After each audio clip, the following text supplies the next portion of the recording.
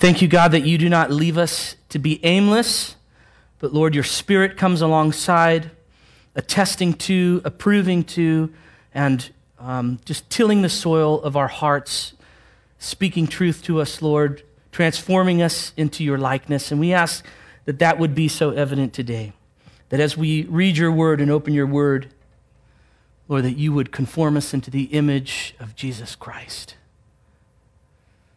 Have your work within us. We ask in your awesome, able, powerful, saving name. Amen. Well, I'm thankful today to bring to you all officially. Last week I began by giving a little bit of a precursor to our study, our series that we're going to begin officially today, which is the book of Hebrews. And before we open up the text and we look at it, I want to just remind you all of what I had said last week, because again, I want to just continue to keep that in the forefront of your minds as you're going through this study as we look at Hebrews together. And I do hope that some of you took the opportunity to read Hebrews chapter 1 as I had encouraged you to do last week. Just getting a sense of the truth of the word into our hearts and minds, and being front-footed in our approach to the series, not just waiting for us, myself, or one of the other elders to bring what we believe God is speaking, but to allow the Lord to speak to you on your own, of course, as he does. So I hope that you had a chance to do that. So as we launch into it this morning, I want to just, again, remind you of the three things that I brought last week that I believe God is speaking to us as a faith community and calling us to grow in maturity in. There was three things, and they are this. He's calling us to grow in our knowledge of the supremacy of Jesus. Grow in our knowledge of the supremacy of Jesus. He's also calling us to grow in our knowledge of the sufficiency of Jesus, the supremacy and the sufficiency of Jesus Christ. And then thirdly, I believe the Lord is calling us to grow in our persevering faith. Learning how to grow, learning how to persevere, that's such a timely word, a timely reality, and a timely truth for us as believers in this day and age, but of course also the days in which are to come. So again, I'm going to continually at various points just bring those to you as a reminder so that we're looking for them, the threads of them. And I believe today's text is going to be very easy to identify one, if not a couple of those. And so at this point in time, I want to ask for you to open your Bibles to the book of Hebrews chapter 1. And I'm going to read chapter 1. And if you don't have the text of ESV, you can follow along as we put it on the monitor for you. This is Hebrews chapter 1. This is the Word of God. I begin with the title, The Supremacy of God's Son. Hebrews 1:1, long ago, at many times and in many ways, God spoke to our fathers by the prophets, but in these last days he has spoken to us by his Son, whom he appointed the heir of all things, through whom also he created the world. He is the radiance of the glory of God and the exact imprint of his nature, and he upholds the universe by the word of his power. After making purification for sins, he sat down at the right hand of the Majesty on high, having become as much superior to angels as the name he has inherited is more excellent than theirs. For to which of the angels did God ever say, "You are my son, today I have begotten you"? Or again, "I will be to him a father, and he shall be to me a son"? And again, when he brings the firstborn into the world, he says, "Let all God's angels worship him." Of the angels, he says, "He makes his angels winds, and his ministers a flame of fire." But of the Son, he says, "Your throne, O God, is forever and ever. The scepter of uprightness is the scepter of your kingdom. You have loved righteousness and hated wickedness. Therefore God, your God, has anointed you with the oil of gladness beyond your companions. And you, Lord, laid the foundation of the earth in the beginning, and the heavens are the work of your hands. They will perish, but you remain. They will all wear out like a garment. Like a robe, you will roll them up. Like a garment, they will be changed. But you are the same, and your years will have no end. And to which of the angels has he ever said, sit at my right hand until I make your enemies a footstool at your feet? Are they not all ministering spirits sent out to serve for the sake of those who are to inherit salvation? Therefore, we must pay much closer attention to what we have heard, lest we drift away from it. In a time within history when relativism has become normative in forming the basis of culture's understanding, where absolutes are questioned and authority outside of self-autonomy is often shirked, there's two words within this portion of our text which help to form part of the foundation for our studies in Hebrews. And before we began this morning, Kevin and I were just talking, and he had mentioned that he had opened up Hebrews to begin to read, and he found himself just absolutely come to a full stop at the very beginning of the word God. There's two words that I want to begin by concentrating on, and they are the words God spoke.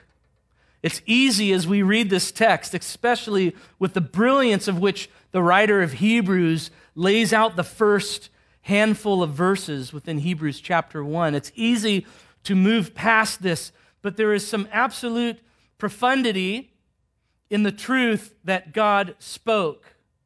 And I want to just concentrate on that this morning as we begin. And I'm going to dive straight in because I have a lot that I want to say within the time that is left here this morning.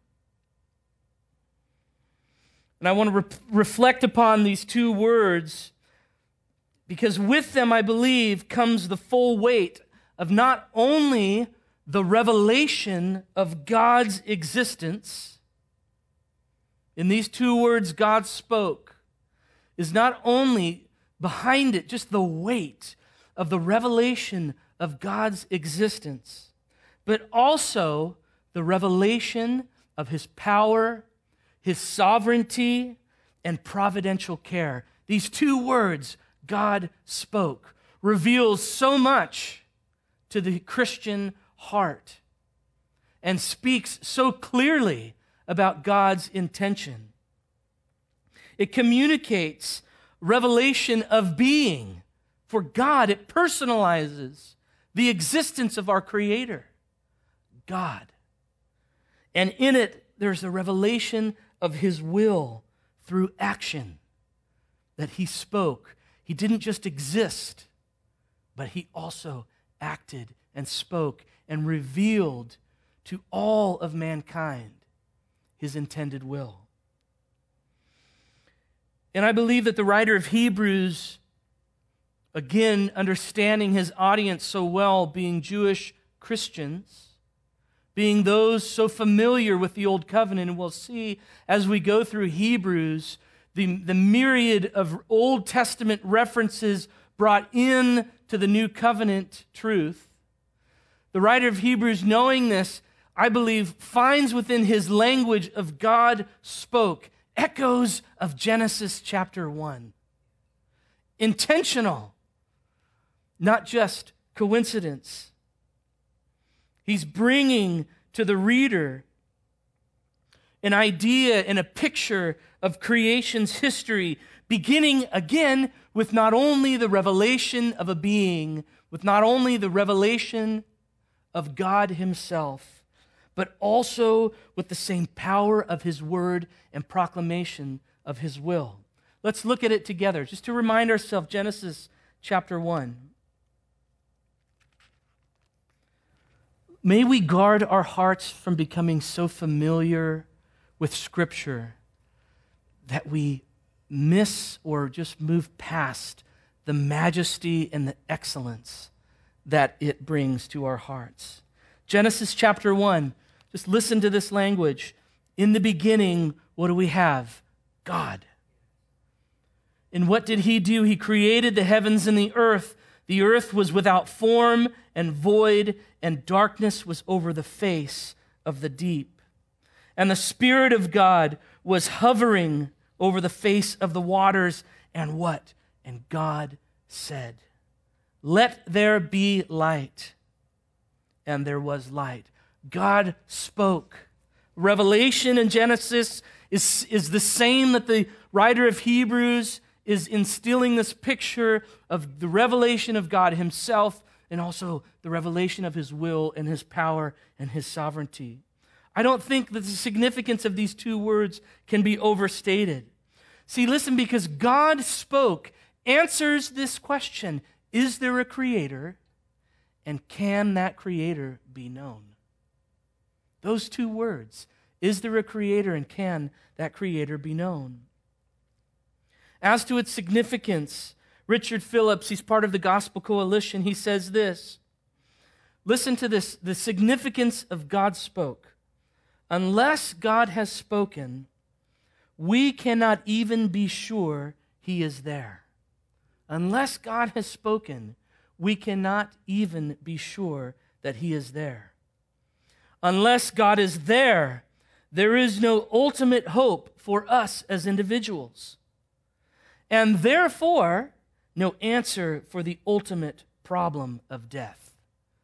So brilliant how he ties just the simple revelation of God revealing himself to the connection of our need for a Savior.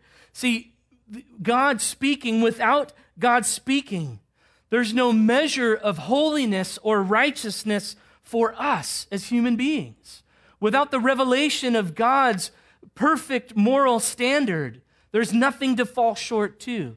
And if there's nothing to fall short to, then there's no need for a Savior. And we are left, of course, just to ourselves. So again, I don't believe that we can overstate the significance of how Hebrews begins its letter. God spoke. In addition, as followers of Jesus, this truth of God speaking not only signifies his existence, not only attests to his power and to his ability, but listen, it points our hearts as believers. It points us to the source of our own personal knowledge of his revealed will, which is what? It's Scripture. It's the Bible. It points us to the revelation of God. God speaking, this is the written, spoken word of God. And not only that, but Scripture also reveals to us the intent of God for the world around us.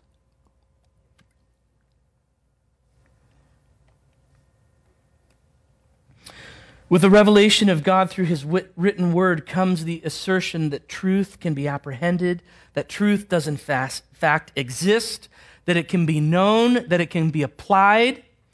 It combats, as I said a moment ago, this spirit and this ideology that culture elevates of relativism and self-knowing and self-attestation to truth. God speaking just undercuts that whole idea.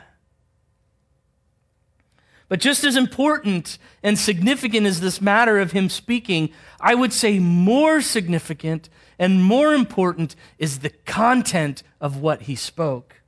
And just 16 words later, what does it say? It says that God spoke to our fathers by the prophets, but in these last days he has spoken to us by his Son. So there's the revelation of God himself, there's the revelation of his power, there's the revelation of his will, and it culminates with the pinnacle of that revelation. What did God speak? He spoke his Son, Jesus.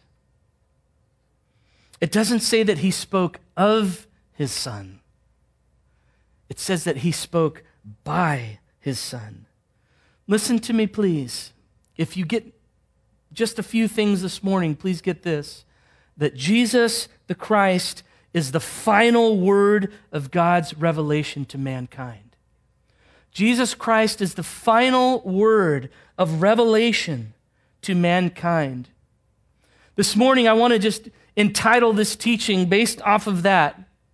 Jesus is the last and Jesus is the best. Jesus is the last and Jesus is the best. To elevate, this is what I'm endeavoring to do this morning, to elevate our eyes and our hearts to see rightly and to understand where Jesus sits today. Not where we think he sits today, but where he actually is enthroned. As the writer of Hebrews says, he sat down next to the majesty on high. Let's lift our eyes and our hearts to that place of understanding today where Jesus currently is. And in so doing, as I said last week, we are increasing and we're growing in our knowledge of the supremacy of Jesus. Church, to know and to believe and to profess and to live this truth that Jesus Christ is superior to all things in heaven and on earth is to understand rightly our position, the church's position, the unregenerate world's position in light of God's intent and desire. This is what I believe God wants to speak to us today.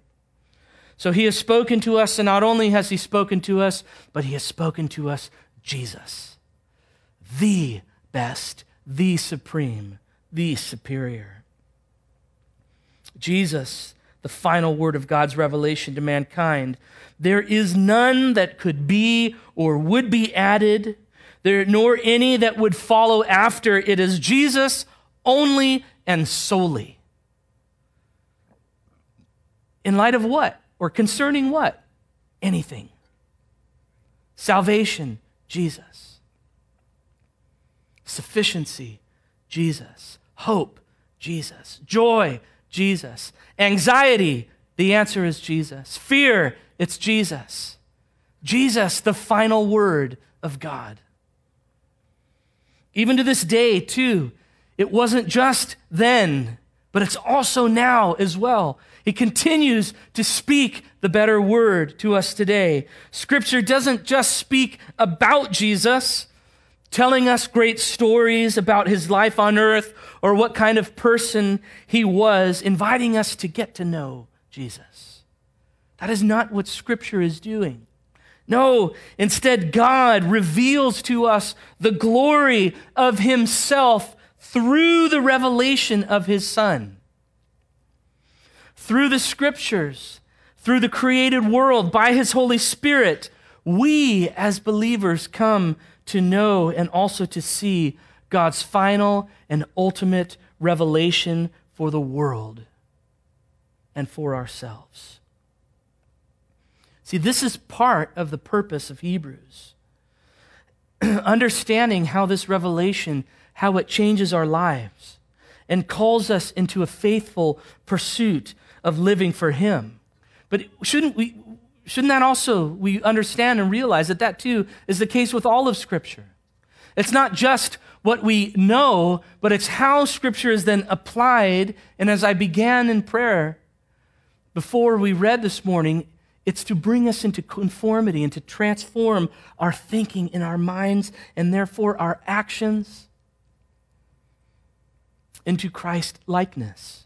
This is the purpose of Scripture, and this is what the writer of Hebrews is calling for us, which again, to remind us, as we grow in our understanding and knowledge of the supremacy of Jesus Christ and the sufficiency of Jesus Christ, what is the result? But then we ourselves find the ability, by the grace of God, to pursue a faith that is persevering. It's the understanding which in turn results in application. This revelation, so it changes our life and it calls us to a faithful pursuit of living for him. As followers of Jesus, as the many sons and daughters who would come after him, as those who have put their faith in him, we are beneficiaries and benefactors of the inheritance of the new and better covenant that God established through his Son, Jesus Christ. the new and the better. See, this is what Hebrews is getting at. Again, these Jewish Christians that knew and understood the old covenant, God's covenant with Israel. They understood all of the rites and the practices, the sacrifices and the rituals, the things that were good and instituted by God, that were requirements to allow them to stay in covenant and in communion with God himself. They understood and they knew all these things. And so now the writer of Hebrews is saying, be careful lest you fall away from the new and better covenant and back to the old again. And so he's doing, and his intent is to show to us how Jesus is not only the best, but he's the final. He's the ultimate word and revelation of God himself. Church, may we have the same high view and understanding of who Jesus is. How simple this truth seems, but yet how deep and broad is its implication for our life. And so we have that God spoke, and then we have that God spoke not just word, but that he spoke Jesus, the better and final word. But let me look at this now. What did God say? As the final word of God's revelation, Jesus is also the superior word. And therefore, so is everything that he reveals and everything that he brings is superior. There's three contrasts that are given that we can see. And I'm just going to look, as you might have already noticed, we're really just going to concentrate on the first 4 verses today of Hebrews chapter 1. But there's 3 contrasts that I want to show to you as the writer of Hebrews so quickly begins to place Jesus in his rightful place as superior, as the better. They're found in verse 1 and 2, and they're meant to contrast the former covenant with the new covenant that God made with his people. And again, these Jewish Christians, they're well versed in the religious traditions and practices of the Old Covenant. So this has a profound impact upon their thinking. And let me just say this. Think of this for a moment. In terms of being supreme, listen to what supreme means. Supreme means greater in power, greater in authority, greater in rank, paramount or dominant, greatest in importance, degree, significance, character, or achievement. Supreme means ultimate, and supreme means final. Full stop, period. Nothing else to be said. This is what Jesus is. Supreme. So these 3 contrasts in verses 1 and 2. The first is when, and then the writer speaks of how, and then thirdly he speaks of whom. So he begins with this in the very first verse. Long ago, at many times, and in many ways. Long ago, at many times, and in many ways. And then he contrasts it with just words later. He says, in these last days. So not last as in final days of existence, but last as in complete. See, what was once, this picture that the writer of Hebrews is giving to us, what was once partial, fragmented, perhaps incomplete or limited, as God spoke throughout history, as God spoke through the prophets to his people. It was partial, it was limited, but now what the writer of Hebrews is saying, what was in those last days is now complete and it's final. There's nothing more, as I said a moment ago, that needs to be said or that will be said apart from what God has already revealed through Jesus Christ. And what does that do for our hearts, church, but give us such incredible hope, does it not? There's nothing else that we need to find that is outside of God's revealed truth through Jesus Christ in this word. All of the old covenant finds its meanings and significance in the new covenant of God. So we don't have to go wondering in terms of, let's just say, the canon of Scripture. do I have what's complete? Or but what about the language and translations and conversation around inaccuracies or contradictions within Scripture?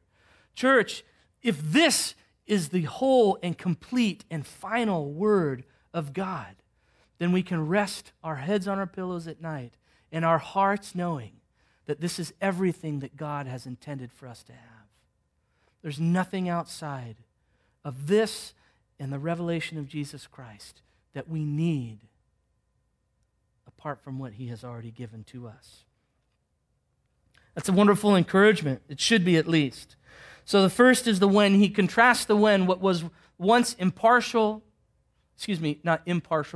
what was once partial and incomplete is now final and complete. And then he says there's a contrast that the writer gives us. What was once by the prophets is now by His Son.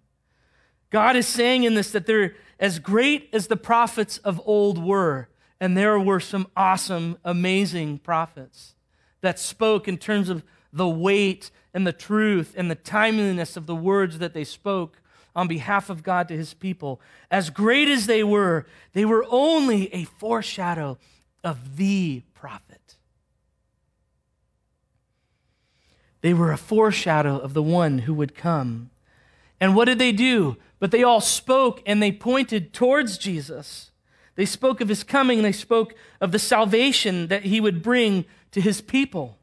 This message of deliverance is no longer given in imagery and ritual and sacrifice, but rather it's enfleshed in a man, visible, tangible, and knowable.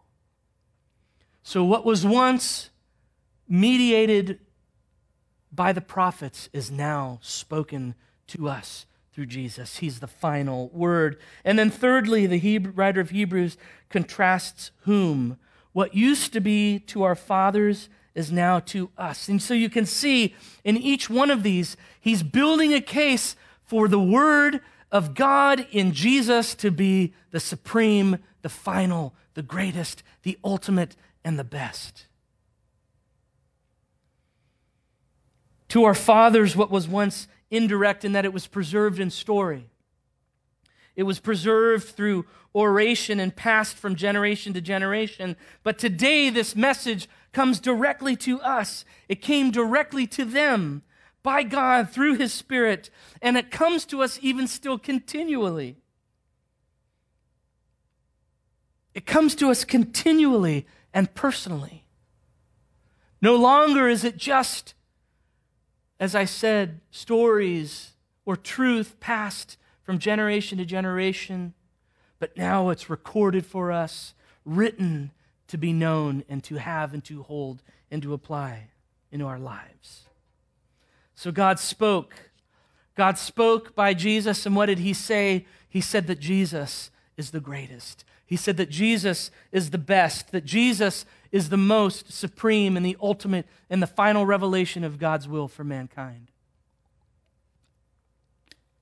And so with the last bit of time that I have here this morning, I want to give three things that are going to find within the ensuing verses of verse 3 and verse 4, because all of what I just said sets the stage where the writer of this book then asserts the supremacy of Jesus in three major roles that were previously held by men throughout history in God's covenant with Israel. Again, the Jewish Christians knew this well.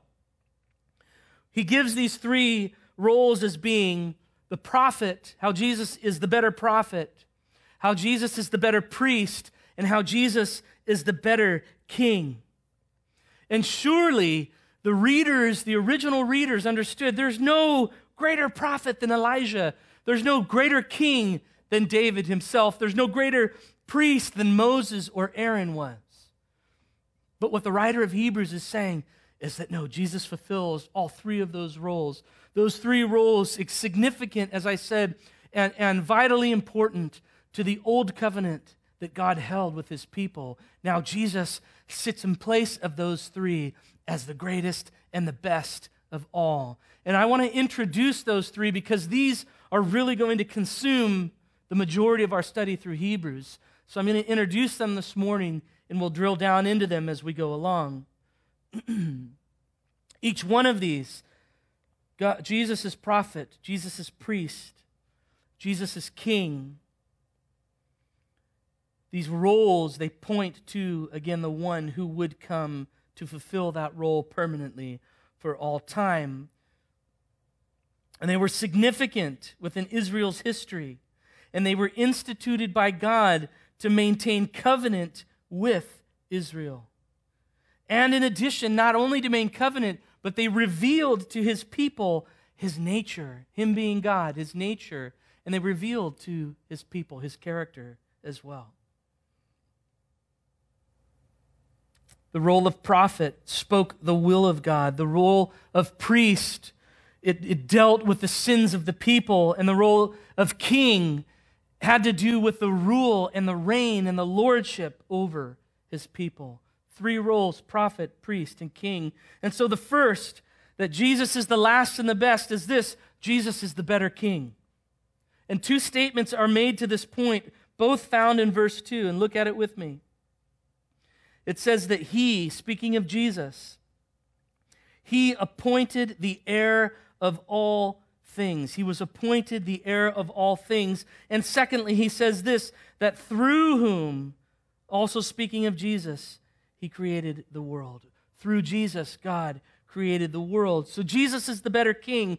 Listen to this. Being the heir of all things speaks to Jesus' placement as the firstborn son. And again, within the Israel's tradition and in Israel's history, the firstborn son was the rightful heir to all of that family.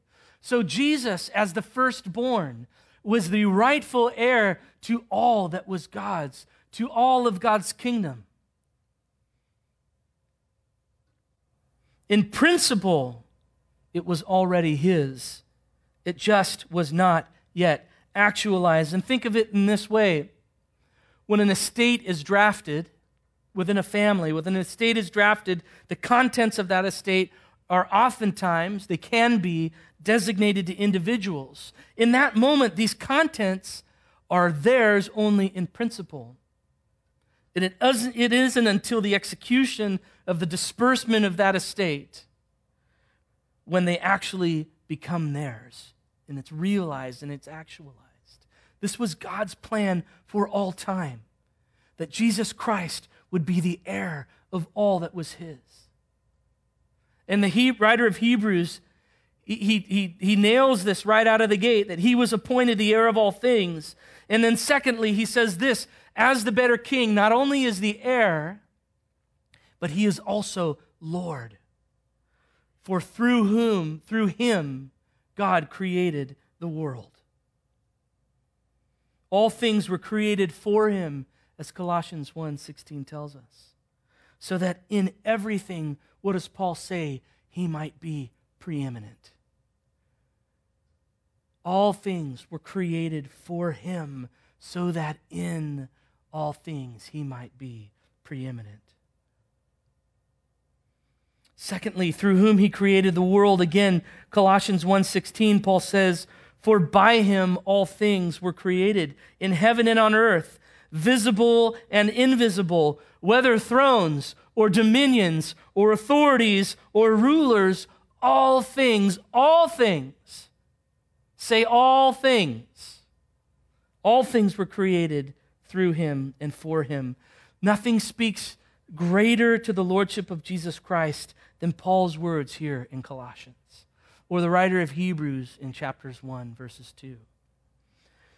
And church, may I say this, we must avail ourselves to this thinking. And by doing so, what happens is we bring ourselves into the submission to his lordship, authority, rule, and direction. That's what it means that Jesus is the better king.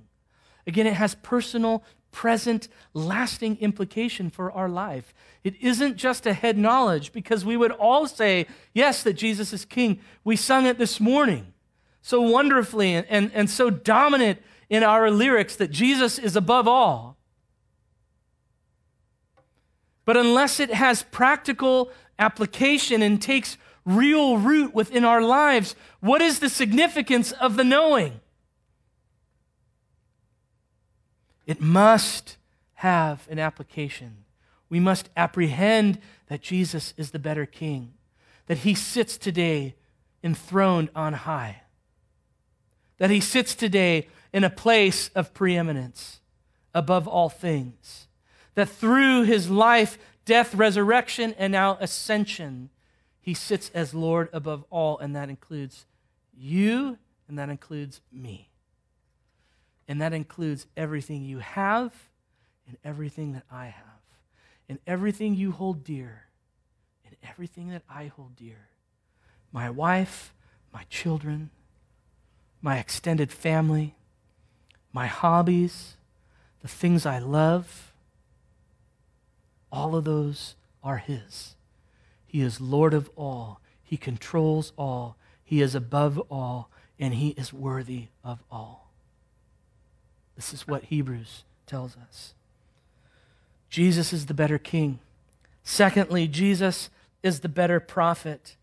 In Hebrews 1:3 reveals this better place of Jesus Christ when he says this in verse 3, he is the radiance of the glory of God and the exact imprint of his nature, and he upholds the universe by the word of his power. In Jesus Christ, the reflection of the nature, character, and will of God is made perfect. As one whose being corresponds exactly to the Father, the Son accurately and exactly reveals the Father. This is Jesus Christ. Colossians 1:15, Paul says that he is the image of the invisible God. And it is through this image that we see God. No word of God has been spoken more clearer or truer than Jesus himself. This is why he is the better prophet. Again, it's not a partial word. It's not a veiled word. It's a clear word. It's a true word. It's a perfect word that God has spoken of himself and revealed of himself in Jesus. In 2 Corinthians, Paul says this, that the light of the knowledge of the glory of God is where? In the face of Jesus Christ. That the light of the knowledge of the glory of God is in the face of Jesus Christ. As the better and final prophet, Jesus came to establish the will of God upon the earth. Just as the prophet spoke of old to the will of God for his people and also for the world, so too does Jesus point to the plan of the Father for his chosen people and as well as for all of creation. And the encouragement then that we find in this is that we now know that we can in fact know the will of God for all areas of our life. Why? Because it's revealed in Jesus. Again, we don't have to wonder if what we have been given is partial or incomplete, but we can know and live with assurance that all of what God intends for us to know has been revealed through Jesus Christ and is revealed to us by his word. By seeing Jesus, we see God. That's what Paul says in 2 Corinthians. By seeing Jesus, we see God. By knowing Jesus, we know God. By hearing Jesus' words, understanding the truth of what he spoke, and by following obediently within faith, we can know with absolute assurance that we are walking in the ways of God for our life. We don't have to wonder anymore. We can know.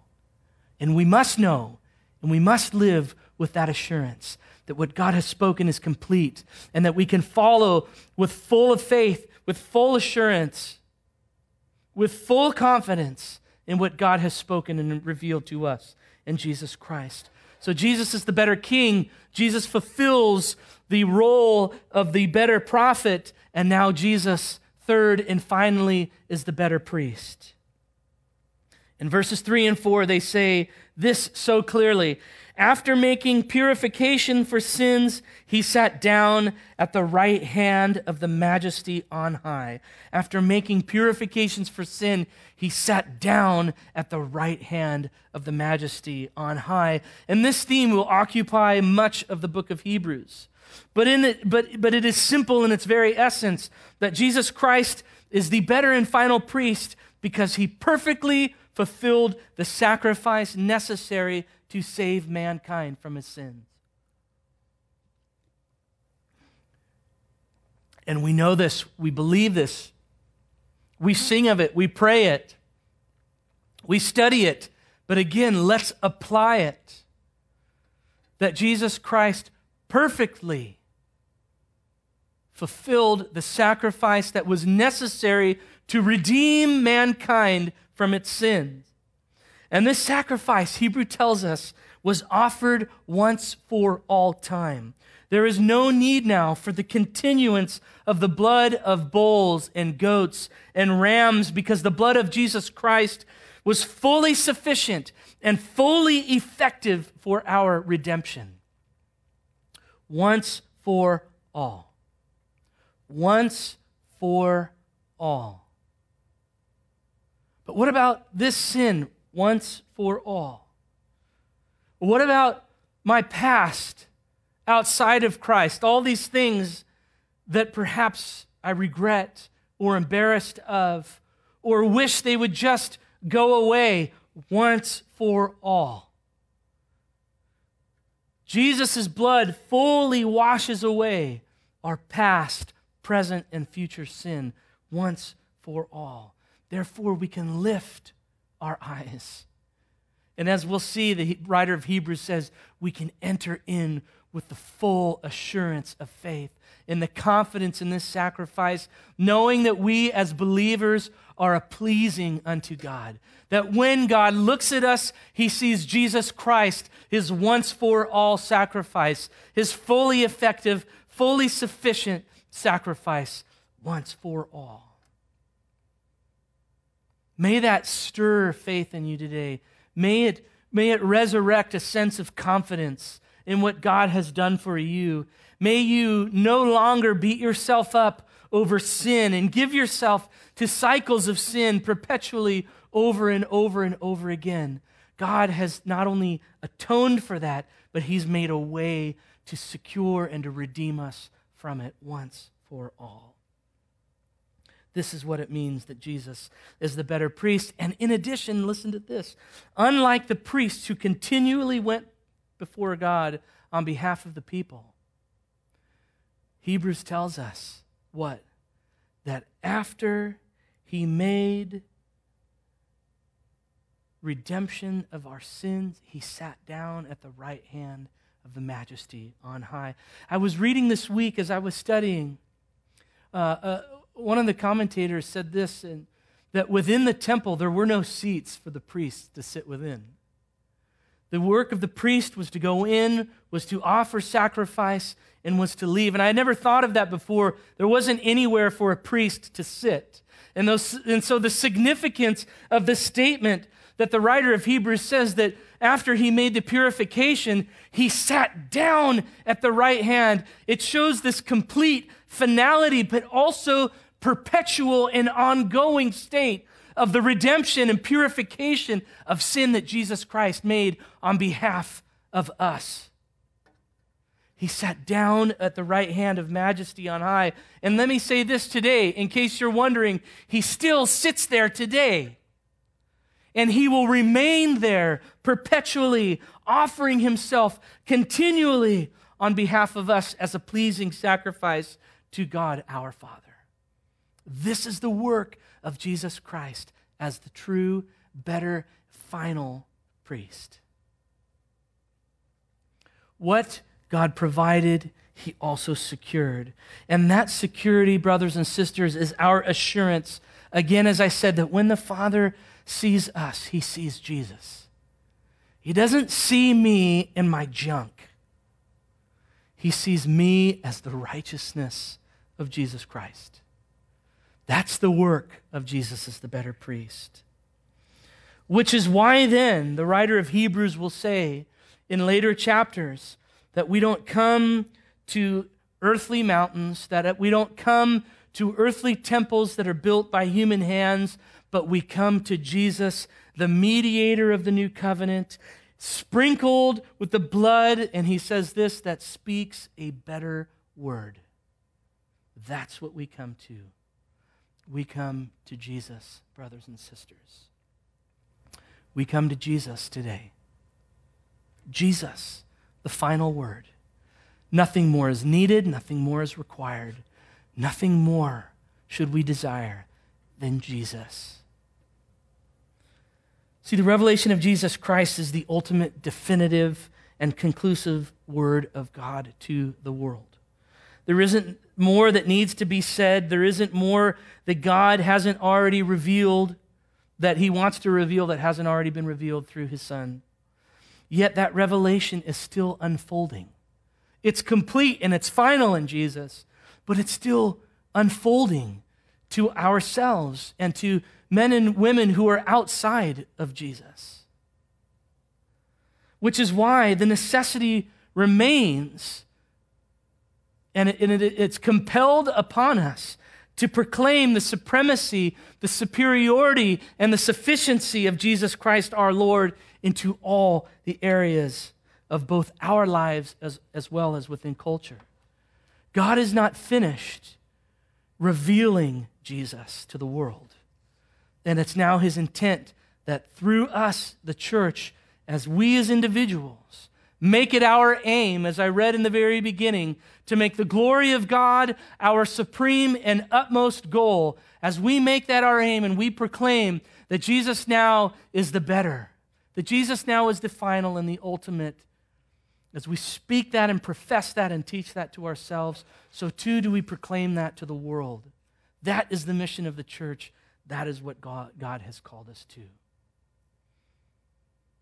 May the Lord Jesus Christ, through the power of his Holy Spirit, through the conviction of truth, and by the word of God to our hearts and minds, and as we sharpen each other as iron to iron, may the Lord God give us grace to live in such a way.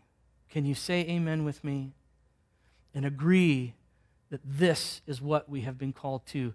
May God give us the grace to live and to profess him as the way, the truth, the life, the final and ultimate revelation and word of God to the earth today. I want to do something just as we end in the minutes that we have left. I'm going to ask the band to come back up again, and I want to end in this song today. We have made much of the supremacy of Jesus Christ today. We have spoken, we have sung, we have prayed, we have confessed and professed that it is God who is greatest.